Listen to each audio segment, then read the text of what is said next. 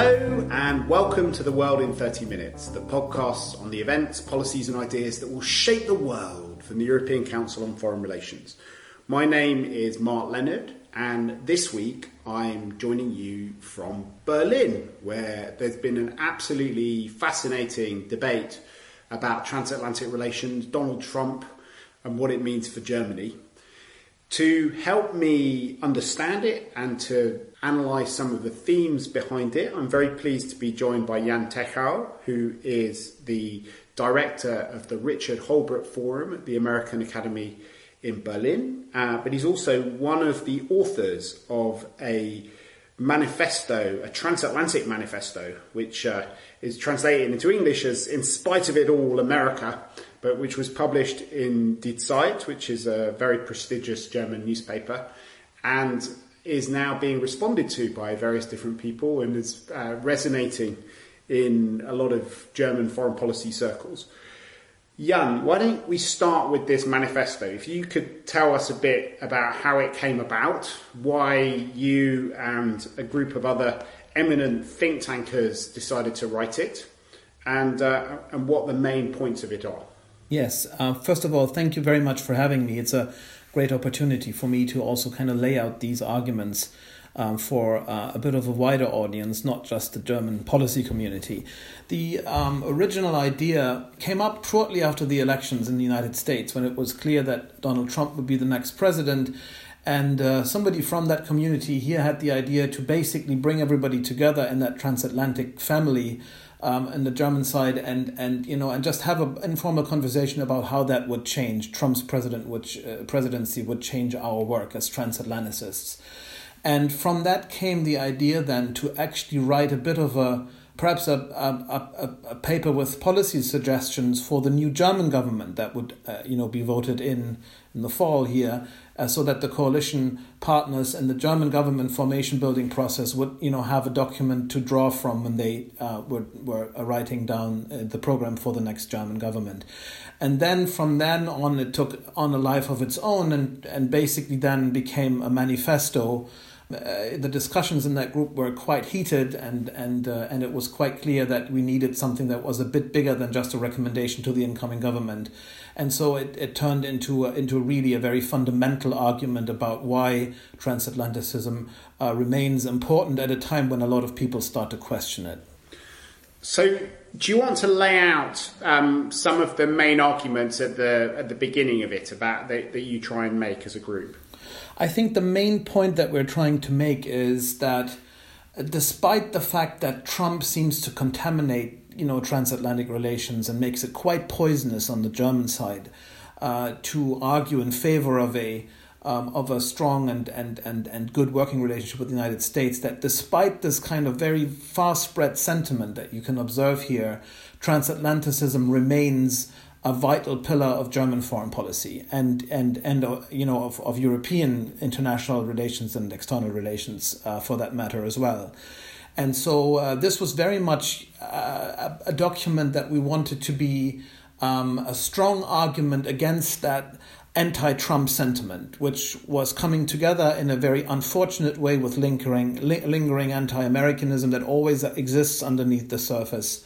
And this kind of feeling that now with Trump, basically, not only is this Trump, but, in effect, this is really the United States in a new kind of dress, in a new kind of form. This is not the America that we can still rely on, and everything needs to change now. And if you want to be a transatlanticist now, then, that is really a foolish idea. And we thought that this cannot be. This is not what it's all about.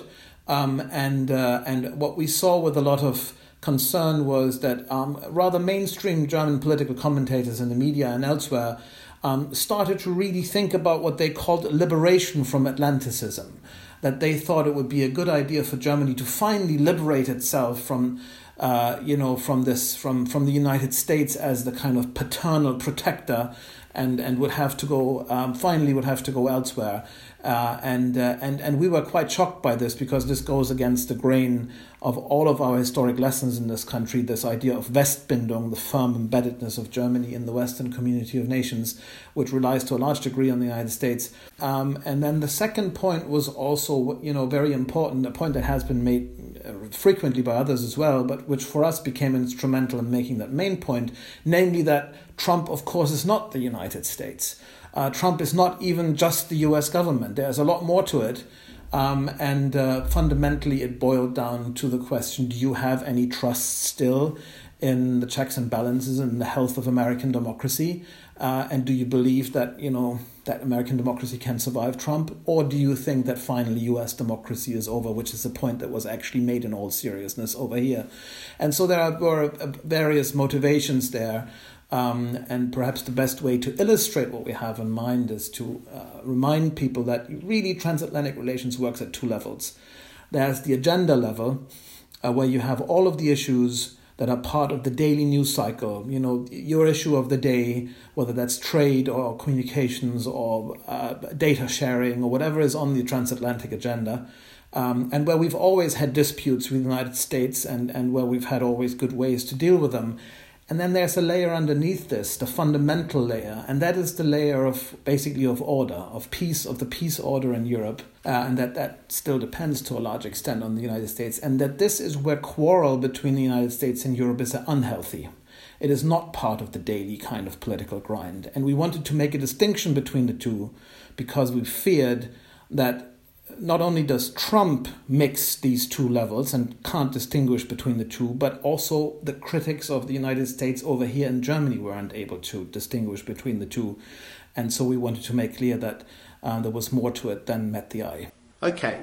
So that's a great introduction to it. I have to say that emotionally, not just because you and a lot of the other authors of this manifesto are good friends of mine, I feel very much on your side, but also, I am the product of a German Jewish mother and a British father, so Atlanticism's been quite an existential thing for my family. So I'm also got a kind of deep commitment to the transatlantic relationship that is kind of somewhere in my DNA. But at the same time, as somebody who only spends some of his time in Berlin and some of the time in the UK, I did kind of have some questions about the way that you framed it and the way that you laid it out. Maybe be interesting to explore to what extent we are in a new world at the moment. Because one of the things which you see someone saying in London, certainly, this German debate about people who are in favour of the Westbindung and the sort of Sonderweg of Germany going down its own kind of path and developing some sort of relationship with the Russians or the Chinese or with other players is something which a lot of Germans are sort of paranoid about. But at the moment, the idea of the West is something which you only really feel very strongly in Germany. When I go to the US, the West is something which is very much a minority pursuit. The number of people interested in Europe is kind of pretty small. They're much more interested in the Pacific and the battle there than they are in European battles. And then the other pillar of the West, the UK, is also going through a kind of weird psychodrama as evidenced by the Brexit debate. So I slightly wonder whether you're trying to be more Western than the West, and if in some ways the West that you're trying to stay part of is something which has already been rejected by the kind of founding nations of it. How do you feel about that kind of? Yeah, I mean, this is, of course, the fundamental dilemma that the Germans find themselves in. That, as I mentioned earlier, one of our crucial lessons from the past is that we can only live in peace with our neighbors and with ourselves, actually, if we are part of that West, if we have Westbindung, if we have this absolutely firm embeddedness as part of that Western family of nations, which is not the German tradition. The German tradition is very much a Central European tradition, often, one that is combined with the temptation of somehow being in equidistance to East and West, somewhere in the middle, unattached, big enough to somehow sustain this, which is the tragedy of German history. Whenever that was attempted, that spelled very bad news for the rest of Europe. And so, Westbindung, that is kind of but what happens when Westbindung is your fundamental lesson in history and that West is no longer there or becomes a lot weaker? And that, of course, is our main concern, which is why we not only do make an appeal in this document for, engaging the US and not giving up on the US under Trump, but also making the case to the United States that the West is actually important for them as well, that it is not wise for them strategically, for a number of reasons, to give up on the idea. So this is not just about our behavior, this is also about trying to explain to the other side, what we think is in their interest, and that not in the form of lecturing or grandstanding or being the schoolmaster, but of making a very strategic case why that bond still matters. And so, this document also in that sense works at various levels at the same time. I'd like to go into some of the detail of that, but one thing that I sort of did wonder is whether what we're seeing actually is almost a conflict between two ideas of the West, which you're sort of conflating in that, because the Westbindung has both been about an alliance with the US and the UK, which has been, as you write in the document, the foundation of the reinvention of Germany and its saviour from the kind of horrible, dark place that it went in the 20th century. But it's also what the German historian Winkler calls the normative project of the West. It stands for certain values which are related to the Enlightenment, and which a lot of German thinkers were involved in developing hundreds of years ago. But what Trump brings into the kind of fore is almost a conflict between these two Wests, that if you want to remain true to the normative project of the West and the values of the Enlightenment, a lot of what you're doing has to be about opposing, containing, and generally frustrating American and British policies. As Britain attacks the European Union, which is the kind of, in a way, the institutional embodiment of this sort of Enlightenment project in our continent. And the US threatens a lot of the kind of global institutions which embody it, whether it's the Paris Climate Deal, the JCPOA, the Iran nuclear deal, or the World Trade Organization. Yes, I mean, this is a crucial question, the idea, that there's a distinction between countries that are to our west and then countries that belong to the normative project. And in the past, those were one and the same, and now seemingly that's no longer the case. But that's the point that we're challenging. We have much stronger confidence that the United States in particular, but also Britain, that what we see at the moment is not necessarily the norm and is not what these countries fundamentally actually stand for. We have a lot more optimism than some of the critics who say, forget about the Anglo-Saxon system now, that's over. That economically, spiritually, values-wise, these folks have kind of, declared bankruptcy. We don't believe that that's the case. We believe that, President Trump does not represent the United States as a whole. He is currently in power. But even within his administration, there are different ways of thinking about these kinds of things. And certainly he doesn't stand for all of the United States society. And we believe that the checks and balances and the kind of common sense approach to these things fundamentally is still intact and will not be destroyed as a whole by an aberration. And so we have a lot more trust that fundamentally you can actually in the end rely on this, and which is good because we also actually have to rely on it. The other point is that while making this point, it is also very important for us in this manifesto that this is not just about sitting it out. This is not just about waiting for another 3 years or so and then all will be well again. We don't believe this. There will be a lasting impact, and plus the intellectual kind of movement that brought Trump into office will, of course, remain. The question is how strong it will remain in the United States. We believe that this is not the end of U.S. democracy, and this is not the end of U.S. interests, which fundamentally are about partners and alliances, not just in Asia but also in Europe. So this is a very long way of answering your question, but it is a complicated case to make. It's a sophisticated case to make, which can very easily be shot down by very simplistic language about, just forget about the United States. And so we were very lucky that we got so much space in a major paper to make that point in a sophisticated way, to not look like people who will just shrug away Trump and say, he's just a surface phenomenon. No, he's more than that. But at the same time, he's still not the United States. And that's what we rely on. Well, let's go probe a bit deeper, because I think it's obviously true that Trump is not America and Trump is not forever. So I'm happy to go along with that. But at the same time, what I think a lot of people have noted is that the West has been going through a major structural change as a result of the end of the Cold War, and that there is a kind of secular trend of continental drift, with our interests and our kind of values no longer being aligned in the way that they were beforehand. And if you just, I think we're more or less the same age. We've lived through that. When we were children, it was during the Cold War. It was a sort of existential bond, which outweighed absolutely everything else. When we were starting to think about foreign policy issues, maybe in a more kind of grown-up way, it was probably after the Cold War, and there, in the 1990s, the transatlantic relationship was no longer existential, but it was really important. There was no way that we could deal with genocide in the Balkans without America, without Richard Holbrooke, after whom your program is named, at Dayton. There would not probably have been a political settlement to what was happening in former Yugoslavia. And when we acted in Kosovo, that would have been unthinkable without the US. 80 or 85%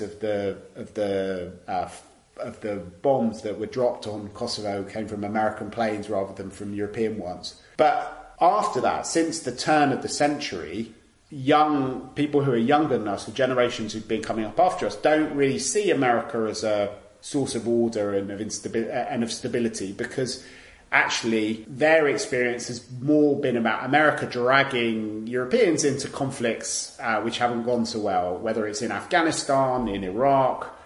And when things have happened in Europe, the US hasn't really been there. When the annexation of Crimea happened, it was up to Europeans to lead both on the diplomacy and to bear the brunt of the costs through sanctions. So there is kind of strong sense for young people who are younger than us, who don't have this kind of emotional memory of the Cold War, that actually the US hasn't really been there for Europeans as a sort of guarantor of security. In fact, what it has done is create a lot of instability and disorder.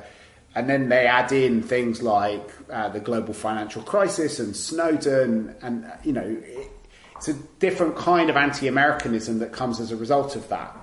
How do you kind of respond to those people that say, okay, what you're saying's all very well up to the end of the last century, but in this century, what do we actually need America for? What's America done for us recently? Yeah. No, I mean, absolutely crucial point. What you see now is a generation that was kind of socialized during the Iraq conundrum, when we had a major fallout, not just between the Europeans and the United States, but also amongst Europeans over that case. And you can see how that socialization now basically taints the thinking or frames the thinking for a lot of people when they have to approach the US in a more fundamental way. But, my answer to the question would be that, contrary to what most people think, the US still remains an existential a partner for the Europeans for two very obvious and clear reasons. The first one is that we still, on a daily basis, rely on the American security guarantee that comes with extended deterrence, something that Germans do not like to talk about a lot. Because it has something to do with nuclear arms. And, what keeps us free of political blackmail is that security guarantee. Really? And, yeah, it still does. You don't think that the force de frappe and the Brits might be able to step into that? Yeah, but from a German perspective, that looks slightly different. It's quite clear, and the French government specifically has made that very clear vis-à-vis the German government many times, starting in the 80s with Mitterrand vis-à-vis Kohl, that the French nuclear arms were for France, and that they couldn't be divided, and that they couldn't be made a deterrent for others as well.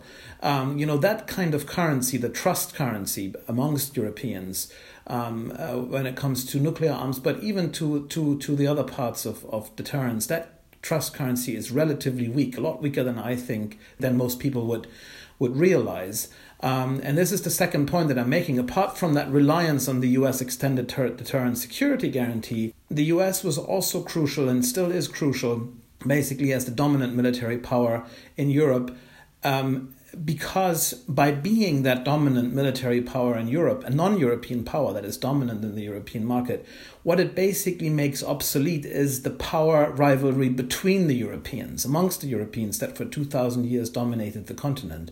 So that, by basically being here, by organizing deterrence, and by being here also physically on the ground, as an unintended positive consequence, they have also brought a huge trust infusion into the European political market, because, there was no point in being rivals between the Germans and the French, or, all of these other powers. I mean, that's definitely true historically. I mean, I think the question is sort of looking forwards. There are not so many of these American troops left now. They have kind of largely pivoted outside of Europe, and to the extent that they're doing stuff in Europe, it's mainly as a place to go and get involved in other theatres from. But also, if you think about the big foreign policy questions facing Germany at the moment, it's pretty clear that German interests are fundamentally misaligned with American interests. So on the refugee crisis, for example, it's a kind of huge issue. When you talk to Germans, it's the most important issue on their agenda by a long margin. And a lot of these refugees have been caused by American action or inaction in different theatres. And when they engage with other powers, the idea of minimising flows of refugees isn't even there on the agenda. It's not even the top 100 kind of things which they worry about when they're thinking about Syria and Iraq and other kinds of countries. When it comes to the Turkey relationship, which is obviously fundamental to Germany, partly because for the refugee crisis, it's not that clear that there is a sort of overlap between German and American interests. And, other kind of questions which are quite pressing, like the Balkans, it's like not even there on the American agenda. I mean, it's not entirely clear to me that America is the answer to most of the things which Germany's worried about in terms of its security. And where America is part of the picture, there is often quite a big conflict between what the strategic goals are and the drivers of policy on both sides. Well, I mean, we would now have to look at all of these issues individually, to really get the correct picture, I think. I agree that we have seen for the last 25 years a relatively systematic reduction of the US footprint, both militarily and politically in Europe, which is a very worrisome tendency. Which was only slightly reversed after the Ukraine crisis.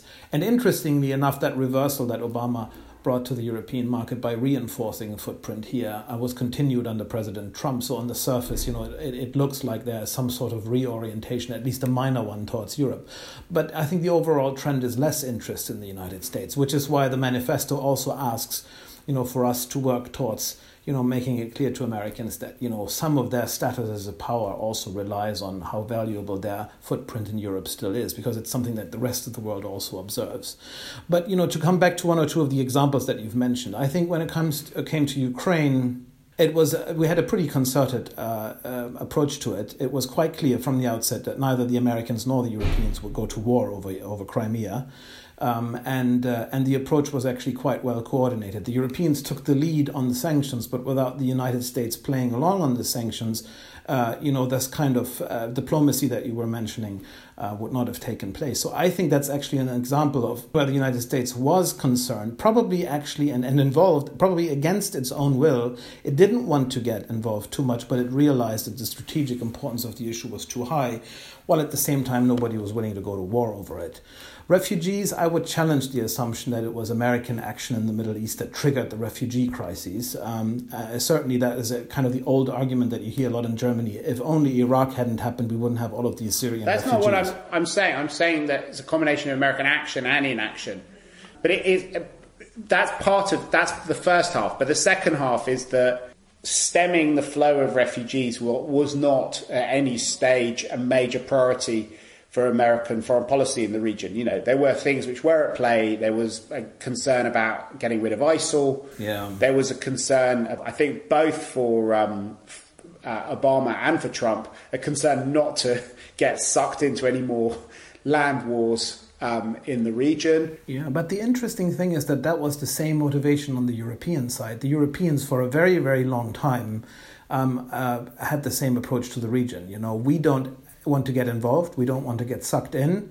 And they overlooked the strategic importance of it for a very long time. And they were actually unprepared when their own inaction played a role in bringing all of those refugees to their borders and into their countries. So, again, we had, a strategic failure on both sides, but this time it was concerted as well. The Europeans, did not play a particularly strategic role in the region and couldn't really be moved except on ISIS, where both the Americans and the Europeans had a major concern. But on the refugee crisis triggered by the Syrian war, inaction was prevalent on both sides. And I'm not saying that's a great thing, but I think to put the blame here on the Americans who kind of left the Europeans in the lurch is not really justified, because the Europeans themselves were performing so lackluster. I agree. I'm not about to take on the impossible task of defending European policy towards Syria and the region over the last 5 years. But carry on. No, and so I think what we have here is we have two sides of the coin. We have an America that is systematically less interested in Europe, which is a problem for transatlantic relations and for Europeans who still want to rely on the Americans. And we have Europeans who, on the one hand, are unable to unite and integrate in a way that makes a strategic difference in their foreign policy. And at the same time, the same Europeans are now, under Trump, developing a very, very strong aversion to America as such, culturally, politically, in many, many ways. Old kind of, stereotypes are coming up again in a way that we haven't seen in 20 or 30 years. Not even Iraq triggered the same kind of emotional reaction. And so in the manifesto, you say, guys, look at the strategic fundamentals here. Look at the basic arithmetics of our situation. And we're addressing this, mostly to the Europeans and the Germans, but also to the Americans. We can actually disagree on the president. We can disagree on many of his policies, and maybe even on all of the policies. But there is something underneath that is so fundamental that we need to remind ourselves how important it is for the relationship and for the status of both sides. And that's basically the purpose of the manifesto. That yes, you need to be critical, and yes, the Europeans need to do more, and yes, we can't talk and sweet talk and kind of, make Trump be more beautiful than he is, but there's something that at stake that is much higher. And all of the alternatives, without the United States, will not necessarily look better, or will give us more of the kind of safety and stability that we crave, than maintaining a workable relationship with the US even in difficult times. And that was basically the purpose of what we're trying to say. Do you not fear that your manifesto might actually be counterproductive? Because my colleagues, Nick Whitney and Jeremy Shapiro, a Brit and an American, in 2010 wrote a report calling for a post-American Europe. And what they were sort of arguing was that the transatlantic relationship as it's set up infantilizes Europeans, stops them taking responsibility for themselves. And actually the biggest danger to transatlanticism is that infantilization, that Europeans don't think for themselves, don't invest in their own security. Yeah, I think two very quick answers to this. And this is where I can only speak as myself and not as the collective of authors who wrote this manifesto. I am personally, I have worked for a long, long time on promoting a stronger Europe, Europe that sees itself as a strategic player, and is much more of a kind of a external power in a way. And I did this in Brussels in my previous job at the Carnegie Europe think tank there, and so on and so forth. My feeling is that neither historically nor when it comes to the current political situation will the Europeans be in the situation and capable of replacing America as the strategic stabilizer. They are not. Even under the best of circumstances, even if cooperation started to be ideal tomorrow, replacing that weight and might would not happen overnight, but would take a very, very long time.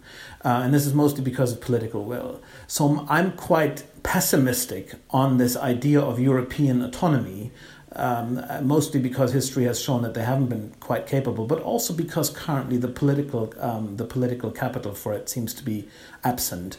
And the second point is that Donald Trump was quite successful in actually reframing the debate about Article 5 and the future of NATO and the European security architecture, reframing it in a way that people started to believe that it was dependent on European spending patterns. But ultimately the future of Article 5 depends on whether the United States still sees a strategic interest in Europe. That's the most important thing. The ball is in the American court when it comes to the future of NATO, not in the European. The European need to spend more, but we should not be under the illusion that the Americans will come to our defense just because we pay more into the pot. That was never about money. It was always about strategic interest. And we should know this. So Trump was able to kind of fog this over. But in reality, it is American strategic elites who need to make the call on NATO, because it has always been about the Americans. And this is why I think this entire idea of the Europeans kind of spending themselves out of the malaise, becoming more autonomous, there's a lot of truth in that we have to do more, but full replacement, full autonomy seems to me, neither practical nor ideologically quite attractive, because it lets all of those off the hook who have been arguing especially in Germany, for some sort of equidistance and for basically turning your back on the West. There's also an ideological undertone in that autonomy issue.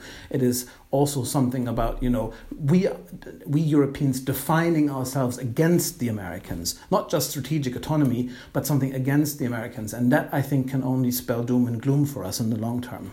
Okay.